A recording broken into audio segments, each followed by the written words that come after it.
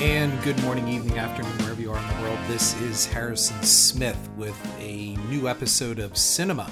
Collider recently ran an article, I think it was last week, with J.J. Abrams stating that the Disney Star Wars sequels just might have benefited from better planning. In fact, I'm going to give you a quote here. "I do think that there's nothing more important than knowing where you're going." Well, my response to that is, no shit. I won't regurgitate the article, and you can find the link to the original Collider article in my show notes and read it for yourself. I'll provide that right after this episode. You don't have to be in the film industry. You don't even have to love movies or know anything about how they're made to understand a basic concept that we are taught almost from the moment we start attending school, and that is planning. Think back to how we were introduced as children to organizers and notebooks and taught how to place things in chronological order. We did worksheets that underscored the importance of getting from A to B. When we study basic story elements, we are taught the importance of beginning, middle, and end. When creating characters by 6th grade, our teachers are demanding that we have plans for these characters and their arcs. How will they be different by the end? What changes will befall our characters from the various challenges and issues they will face on their journey? The irony of Star Wars is that it's all about the hero's journey, the common narrative plot that so many classics have embraced. Whether Star Wars or Tolkien or even Game of Thrones, it is about the journey and inherently implies that eventually we will reach a destination. No matter what level of filmmaking, you need to plan, even if it's a single one-off story. It all starts in the magic world of pre-production. And look, before I get into everything, Game of Thrones is a shining example of this. How many of you watched it all the way till the end, till that final season, and felt that they just kind of rushed it and they really didn't know where they were going? Like, they just kind of ended it. And I know people argue it's like The Sopranos. Well, you know, that's part of the mystique. They want you to put you on edge, you know, that kind of stuff. Maybe it was just some piss poor planning. And in fact, the planning really, in my opinion, if you really wanted to end it with a bang, should have been the death of the Winter King. That's the one that it really should have ended with, not adjusting some chairs and everybody sitting in a circle with Bran taking control of the family. Before I film-splain, just think about your own life. Most of you listening likely heard numerous times, well, what are you going to do? What's your plan? You got to have a plan. Where do you want to end up? And maybe the most important question, and just where do you think this will take you? Our lives are all the hero's journey. And granted, not all things can be planned and detailed and scheduled. There's a certain amount of give and wiggle room that can take us off the path and onto the road less traveled. But overall, I think it is safe to say that for most of us, it's better to have some kind of planning in place. Look, I'm going to give a personal aside right here for a moment. When my mother was dying, I worked like you would not believe to try to save her life. She was dying of emphysema, and I endeavored twice to get her a heart transplant. A double lung transplant. Little did I know she would eventually need a heart transplant as well, but I didn't know that until after she died. The point is, once she turned down the first double lung transplant, and the reason why, she said, because she was a smoker, she would eventually just smoke again, and it wasn't fair since she wrecked her own lungs. It wasn't fair to take lungs from someone who didn't do this to themselves. And while noble, it wasn't easy for me to accept. And even though I tried again when she was reaching the end, and by that point it was too late, I didn't want to know it was too late. And I really didn't have a plan in place other than to get her new lungs. And finally it was a doctor on the phone who said to me, "And Mr. Smith, just where do you think this is all going?" And that's when I realized the only real plan in place was her pending death. So I had a plan at first. It almost went to the plan till she turned down the double lungs, and then the plan went completely off the rails. So, is planning the basic human ingredient to life? If so, why isn't this applied more toward the film industry that often likes to preach the importance of planning? Now, one can argue on the other side of things as well. I mean, I know someone who overplans. I call it, when I talk to them about it, the plan for the plan of the plan to make the plan to plan. Once they come up with a plan, they analyze the plan, then they proofread the plan, they re-examine the plan, run the plan through the numbers by another set of eyes, only to circle back to the plan and reevaluate the plan, all before actually committing to execute the plan. Simple term is analysis paralysis. But by the time the execution phase hits, the plan is often outdated, requiring a whole new re-examination or perhaps redoing of the original plan. You know, kind of like the Avatar sequels. By the time James Cameron gets around to actually shooting one of these things, the technology he has planned the films around might actually exist or might even be outdated. On a single film, the ability to break from the plan can be fortuitous. Look at the storyboards for the original Jaws, and you find much didn't go the way it was planned. And that was good for all of us. The problems with the mechanized shark forced Spielberg to course correct and use his imagination and gave us something far better. Those brief 10 minutes of screen time for the shark pay off far more than what would have had the shark surface to eat Alex Kintner or Ben Gardner's boat shown under attack. Instead, an uncooperative effect was made to look even better under the less is more philosophy, and a whole new breed of film was made as a result. Films were once planned to the fine detail, but once Jaws 2 legitimized big-budget sequels, the planning of careful detail, the concept of continuity, and cultural respect went by the wayside. It didn't matter so much if the same actors were cast or even if the stories meshed. Keep in mind, aside from his legal issues with Universal, Roy Scheider, who played Brody in the original Jaws, admitted if he didn't return as Brody, the studio was going to cast someone else in the role anyway, and he didn't want to see anyone else in that role but him. This also went for Anthony Perkins, as Psycho 2 was not born out of demand, but because the slasher formula the original film launched was at its peak in 1982 and there was money to be made. Psycho 2 was a financial move. If Perkins didn't return, eyes were on Christopher Walken to play Norman Bates, and Perkins knew that. The plan was financial, and that's where we get into the issue with J.J. Abrams. Everything is a financial plan now. Now, granted, it's been for some time, and the bottom line is always the real answer. It wasn't about story anymore. The Jaws franchise certainly showed this. I mean, say what you will about Jaws 2. It was a high-quality production and sequel. However, the behind-the-scenes story of how the film was made shows the battle between the old plan and the new plan, which I call the financial plan.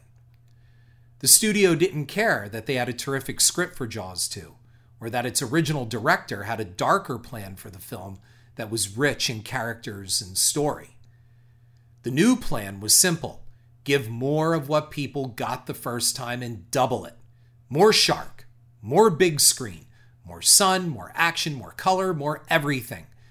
Jaws 2 might very well be the first dead teenager movie, as the shark in Jaws 2 is really a stalker of horny teens and hit the whole have sex and die formula perfectly. I mean, Tina and Ed are a prime example of that. The point is, read Jaws 2 the novel, which was written from the original Howard Sackler screenplay, and you get something way different that made it to screen. Jaws 2 the movie was rewritten by Carl Gottlieb, literally banging out pages only a day before shooting to get them filmed when he was brought in to clean up the mess of Jaws 2's original production. Universal broke from the original plan to create a sequel to best the original. Instead, they turned to a sequel to deliver more of the same. So while I defend Jaws 2 as a well-made, well-produced sequel with high production values, it is also a film made by committee and paint by numbers, trying to check off the boxes and hit the algorithms before there were even algorithms.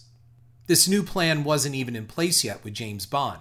While we were technically on Bond number 3, the third guy playing James Bond by 1978 with Roger Moore in the role, the Bond series was uneven and didn't seem to always follow the check-the-boxes formula at the time.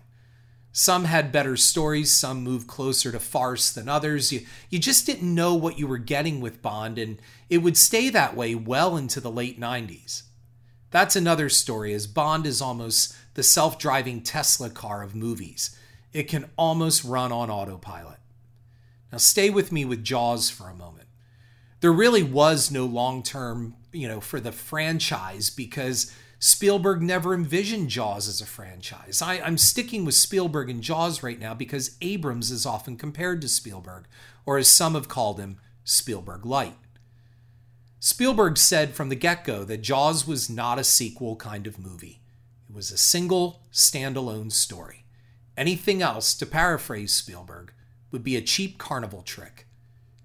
Universal went forward anyway, because how do you not make a part 2 to the highest grossing motion picture ever, and the one that bore the summer blockbuster? With or without Spielberg, Jaws 2 would happen. You bring back the same producers who claim they did so to prevent a bad movie from being made and sullying the good rep of the original film, and they tried to recreate the magic with the original plan. Find a relatively unknown but talented director and see if lightning will strike twice.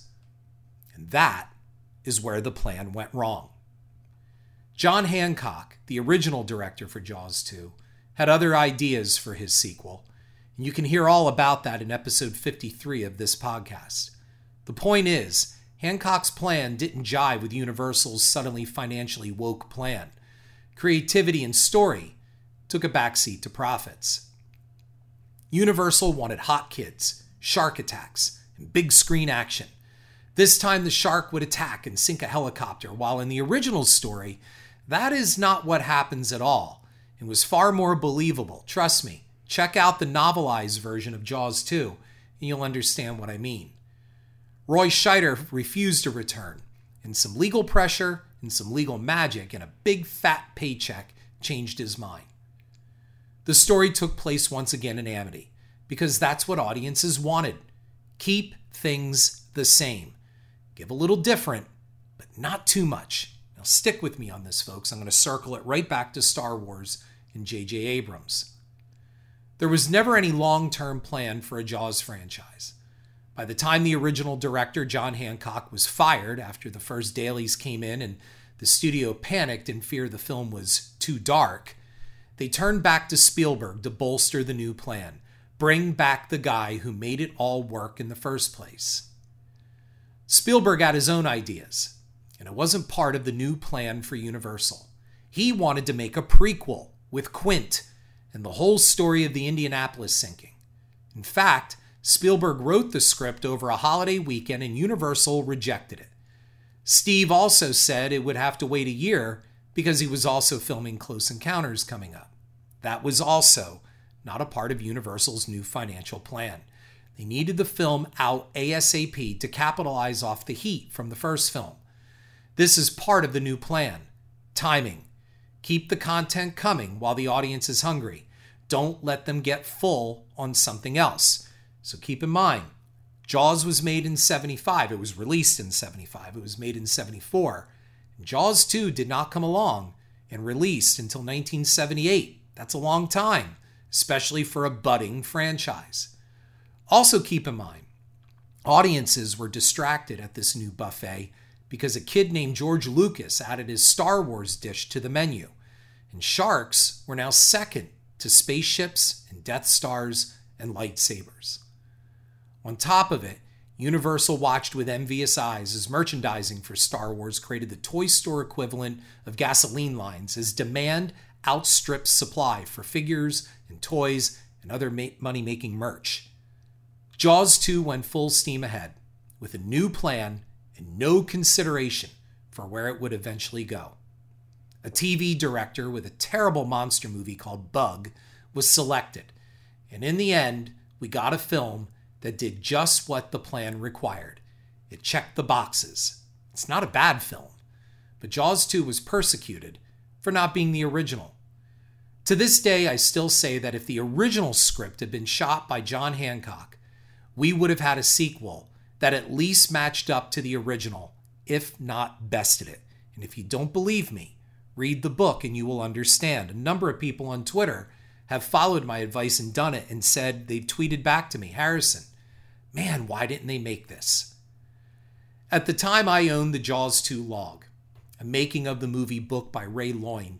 And at the end, Sid Sheinberg, the then head of Universal Studios and the guy who greenlit both Jaws and Jaws 2, and was husband, Ellen Brody's Lorraine Gary, bragged that he already had plans for a Jaws 3. Plans? Well, you saw what we got with Jaws 3, right? Jaws 3D? That was planned? According to director Joe Alves, the film was mishandled from the beginning. Jaws 2 made a shitload of money. Not the big money the original made, but for a while, Jaws 2 was the record holder for the most money a sequel had ever made. It took 5 years to get a third film to the screen. But I thought, there was a plan, Sid? Really? Where was this plan? The plan all along was to include the Brodies again. And as dumb as that is, that was the plan. You can hear all about the making of Jaws 3D in episode 3 of my podcast, where I go into far greater detail. However, it was a bad plan, as we will see exactly the studio thinking going into this. Just crank out another one. It was the brand name of Jaws on it. They considered making the shark in part 3 the same one that was fried at the end of Jaws 2 for some kind of connection to the other films. Ladies and gentlemen, this is cinema, CYNEMA, to a T. There was Star Wars to keep up with as well. Jaws 3D would be coming out at the same time as Return of the Jedi. And in the new plan of filmmaking, Star Wars was winning. Jaws 3 had to catch up. And the shortest way was through the gimmick of 3D, which briefly resurged in the early 80s. It was techy and cool, and while not in space, it made the shark story work for the tech-loving kiddies. Universal's plan was called the hit-and-run strategy, and it is here where I will say this is akin to Disney's plan for the Star Wars sequels. They knew people would come out to see the new Jaws movie because it was fucking Jaws. There were other shark movies, other Monster from the Deep films, since the original Jaws, but none brandished the trademark name of Jaws, and that was important. It was a designer label, and people would show up no matter what. Now let me divert here for a minute and steer this toward the Halloween franchise, which was also from Universal Studios. It was the same thing. By 1982, Halloween was the highest grossing indie film ever, the original Halloween in 1978. Its subpar paint-by-the-numbers sequel retread, Halloween 2 in 1981, proved that all you have to do is slap the brand name over the product and people will come in droves and give their money. Halloween 2 helped launch the horror slasher franchise, and the third film followed this plan perfectly. While you can hear about Halloween 3 in detail in episode 20 of this podcast, the original plan was to make something entirely new, to go against the franchise plan and make a film called Season of the Witch, not Halloween 3. Instead, after the film was shot, Universal, the owner of Jaws, got nervous and appealed with bags of money to John Carpenter to put the brand name of Halloween over the title, knowing completely it was a lie, and dupe audiences into coming because the film was different, and they didn't want different. That wasn't part of the plan. And the strategy worked. Halloween 3 pulled a hit and run like Jaws 3 would do a year later and recoup its budget and make a little on the top. And Jaws 3D did the same. It was released at the end of the summer of 1983, and it was still making money when it was yanked from theaters, as the bad word of mouth had already started getting around. This was the new plan, and Star Wars was going to follow it. We saw a great turn after the original 1977 Star Wars film. The Empire Strikes Back took us in a new, darker direction with a great script, building far more on characters that were cardboard cutouts in the original film. And we got Yoda and AT walkers and snow speeders and tauntauns on ice planets. And we got dizzying effects and daring adventure and a cliffhanger ending that made going to see these movies so much fun. And why? Because George Lucas had almost zero to do with making The Empire Strikes Back. He was too busy with Raiders of the Lost Ark and was only on set, it is said, about a week to do a basic supervising visit. Lucas, for the record, feels that The Empire Strikes Back is the worst of all the Star Wars films, and that should tell you something. I talk about all of this in depth in episode 18 of my cinema podcast. By the time Jedi went into production, Return of the Jedi, the new plan was in place for the Star Wars franchise. While Build, the last episode of the trilogy, there was always the plan for more Star Wars films. Lucas admitted, after denying, that he had plans for a total of 9 films. But by Jedi, we saw the new financial plan in effect. Ewoks were created to beef up the lacking of soft, plushy toys for kids. Dumb slapstick humor was thrown in, such as Chewbacca and the Tarzan yell. We had bored, paycheck acting from Carrie Fisher and Harrison Ford. The only one who seemed to be having a good time was the guy who played Palpatine.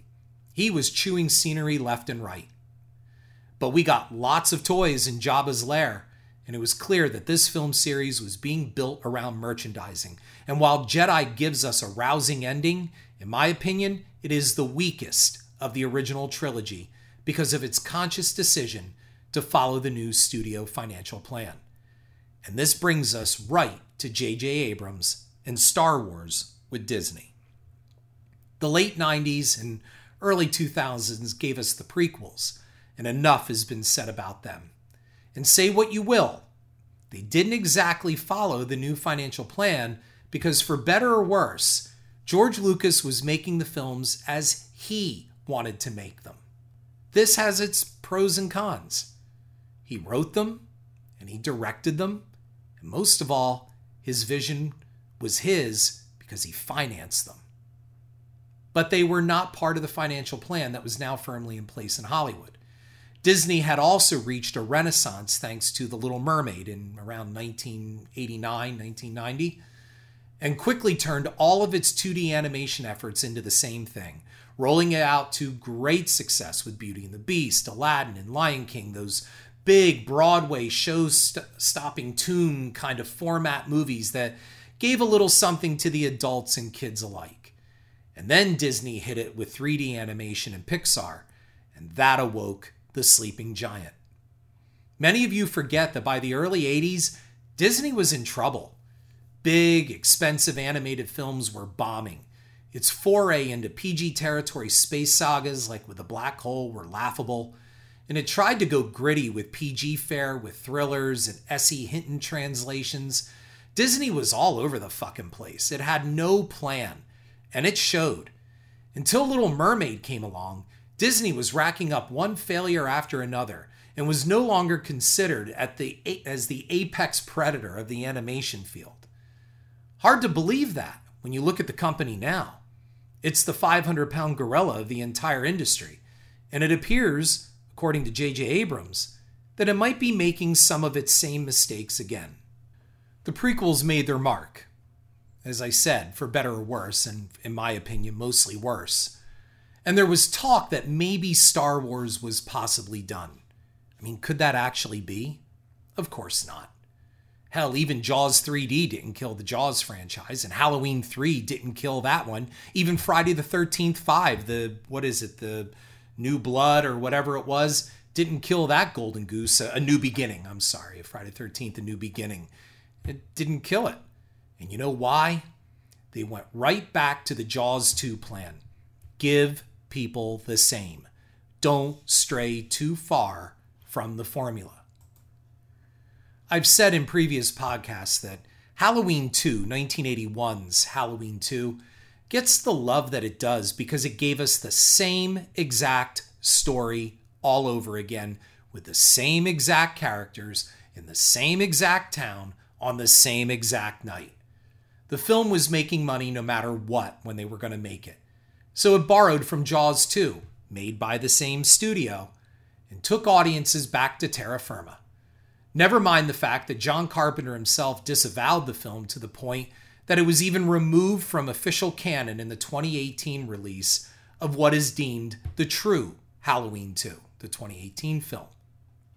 After the misfire of Halloween 3, which was never intended to be part of the Haddonfield storyline, The franchise went right back to that little town with Michael Myers ridiculously restored to life after clearly being killed off in 1981's Part 2. Dr. Sam Loomis returned, and we connected to Jamie Lee through Danielle Harris. The move was rewarded by gobs of cash at the box office and resurged the franchise into what we have today. The financial plan worked. Now, did it care about the story, characters, plot? No. There was no plan in this case.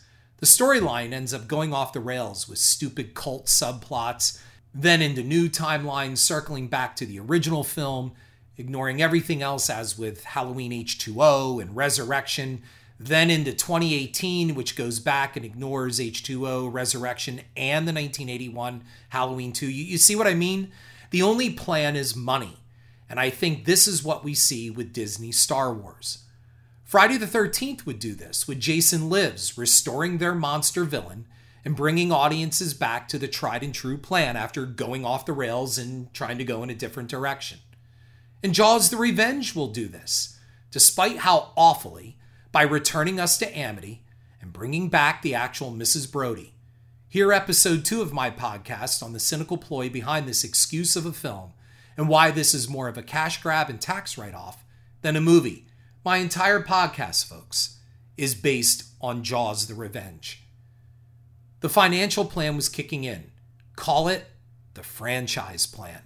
Story and quality are secondary. The point is to exploit your resource to its fullest extent and never alienate your audience too much. So when it came time for new Star Wars films, Disney was now in a powerful position. It was, to borrow a line, the greatest power in the universe. It made a $4 billion offer to George Lucas. But let's face it, the shining jewels in that buyout were Star Wars and Indiana Jones as part of Lucasfilm. And the mouse wasted no time moving new films into production. While Lucas offered handwritten story ideas for the new films, Disney politely declined and told him no. They had their plans for the franchise and the Skywalker saga. But did they? Their first step was to enact the financial plan, the franchise plan, and restore balance to the Force. The Force Awakens ensured we brought everyone back to familiar territory by basically remaking Episode 4, which was the original 1977 Star Wars. The trailer ensured familiarity with Han Solo letting everyone know we were home again in that scene where he and Chewbacca board the Millennium Falcon. It was all about remaking Star Wars. And I had one person online say, the Force Awakens isn't a remake of Star Wars. Well, I don't know what movie you saw, but just sit down and compare those plots. Yes, it is. Yeah, we have new characters, but we are really there for the old group for one last hurrah. And the financial franchise plan worked.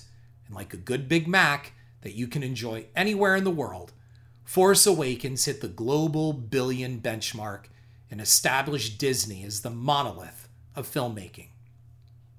They hit so close to familiar territory that many hoped that the next Disney sequel film would go in a bit of a different direction, kind of like Empire Strikes Back did. Disney gave it a shot with Rian Johnson's The Last Jedi. But instead of elevating the story and taking characters down different arcs, we got woke preaching, misplaced environmentalism, political correctness, and a film that basically opens with a your mama prank phone call a la Howard Stern. Don't get me started on the Princess Leia, Mary Poppins in space scene, which brought gales of unintentional laughter from the packed theater I was in viewing this movie. Feel however you want about Last Jedi, but it was a clear alarm bell for Disney to not fuck with the financial franchise plan. Their glorious convention where they proclaimed a Star Wars movie per year for the next 50 years was suddenly in peril. Rogue One seemed to show some hope, with the best of any of the, it was the best of any of the new Disney era films, with a solid prequel that, according to some behind the scenes, required major reshoots to get us what we did. The financial franchise plan was not foolproof, and what we were seeing was the machine cranking out the empty toy merchandise boxes, but no figures were ready yet to meet the demand. You were getting Star Wars, but it was fully packaged. Plot holes, silly preachiness, characters and plot lines that either went nowhere or backpedaled. We had a mess on our hands. Solo, a Star Wars story, was the worst performing of all the films to date in the entire franchise.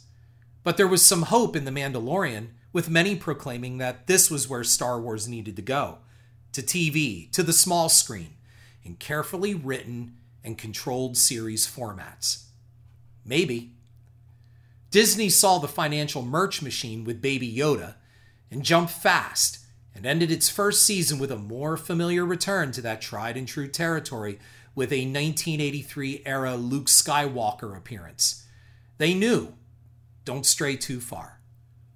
And Rise of Skywalker brought Abrams back. You can almost see the panic meetings in Kathleen Kennedy's office to the backlash of The Last Jedi. You can just see her getting on the phone. Get me JJ. Just get me JJ. We got to fix this shit.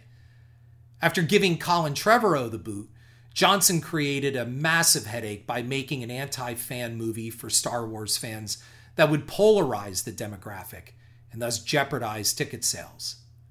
The Rise of Skywalker promised a further return to familiar territory by bringing back Emperor Palpatine, and to show how desperate Disney was to restore the Force into the financial franchise plan. They never even really explain how the Emperor survived his plummet down the chasm in Return of the Jedi, let alone made it out of the exploding Death Star. I mean, it's just pretty much a scene of, oh, the Emperor's back, and he's been doing this. Now it's a hero's journey to find the magic place with the magic thing, and all that stuff that was reversed in Last Jedi is now 180'd to give us not a connection of Rey to Obi-Wan, but rather to Palpatine for some reason. And again, I think that's the old J.J. Abrams plan, which I talk about all the time and will in a moment, just to throw people off. I mean, how did Palpatine survive and then build all these Death Star destroyers on this Sith planet? And most of all, who fucking cares? Is Finn a Jedi? Will he end up with Rey? It doesn't matter. All of that set up in the first film was kicked to the side in the second and trashed in the third. Kylo Ren is dead at the end. Rey proclaims herself a Skywalker, and, well, seeing the Force ghost twins at the end, I guess it wrapped up. I guess. It didn't matter. It made a fuck ton of money. Just before the pandemic shut down the world, Disney got its money. However, Disney blinked. Not long into the release of The Rise of Skywalker did Disney announce that there was a change to their 50-year plan, and maybe there wouldn't be a new Star Wars movie per year. Maybe they needed to actually think where this universe was headed. They were making sure they kept tighter reins on the Marvel universe, but the Lucas universe was chaos. And Abrams was part of all of this. This mess shows he is a cog in a machine, not a creative filmmaker that can seize control of a spiraling production and write it. He is a stopgap. We saw this with Into Darkness, Star Trek Into Darkness. He single-handedly and brilliantly revived the entire Star Trek universe in one movie and then sunk it in the next two. His handling of Into Darkness followed his formula, which I call, no it's not, no it's not, okay it is. He does things to keep what he feels are plot surprises secret. He denies, and he wants to keep these plot surprises secret for as long as possible. And even when rumored to be discovered, he continues the denial until finally upon the film's release, he surrenders and tells us we were right the entire time. He did this with Lost. He did this with Super 8. He did this with Cloverfield. And as even the Lost series painted itself into a corner, intending only to be on the air for maybe 3-4 seasons, Abrams got into his deny formula, and the ending of Lost was exactly what he said it would not be. Abrams was brought into Star Wars as Spielberg light, and he could get the tone of the films right, but not the feel. But under the new financial franchise plan, that's all that mattered. As long as it looked like Star Wars, as long as it tasted like Star Wars, and it wasn't the prequels, then all would be well. And it was for that first sequel, which again was nothing more than a remake of the original Star Wars film. There was no story plan for the saga. It was a move to recoup that $4 billion paid out by getting a return on that investment as soon as possible. Overextended financially in both film purchases and theme park expansion, Disney may have bit off more than it could chew with no time to digest. All of Lucas's story ideas went out the window, and the company went forward in eliminating canon to make official Disney canon, and in that process jettisoned some rich material through legitimate venues or even Lucas-recognized fan fiction that could have, at the least, warranted examination before summative dismissal. There was some enriching material out there that Disney could have used, but it chose not to and created its own canon. Disney had its plan, but it didn't have a narrative.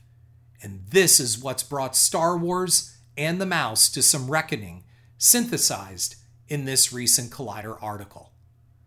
It's not all Abrams' fault. Compare him to Jeannot Szwarc, the director who came in after John Hancock to direct Jaws 2. He came in at the last minute to helm Jaws 2, Szwarc did. He did a good job. He did enough of a job, and his job was to simply get the film to hit its beats and make the tickets sell. Both Abrams and Szwarc did this. This was also asked of Colin Trevorrow on Jurassic World, which was basically a remake of the original 3 Jurassic Park films with scenes literally recreated almost frame by frame from those movies. Was Jurassic World directed or managed with the script simply a laundry list of set pieces to connect together? The financial plan for Jurassic World was well in place, and again, by the very company that created it, Universal Studios, who kicked it all off in 1978 with the release of Jaws 2. See how I took that full circle? You probably didn't expect me to go from Jaws and Jaws 2 through Halloween, Friday the 13th, and bring it all the way back to Star Wars. That's the magic of cinema. Thank you for listening, and I look forward to talking to you again real soon.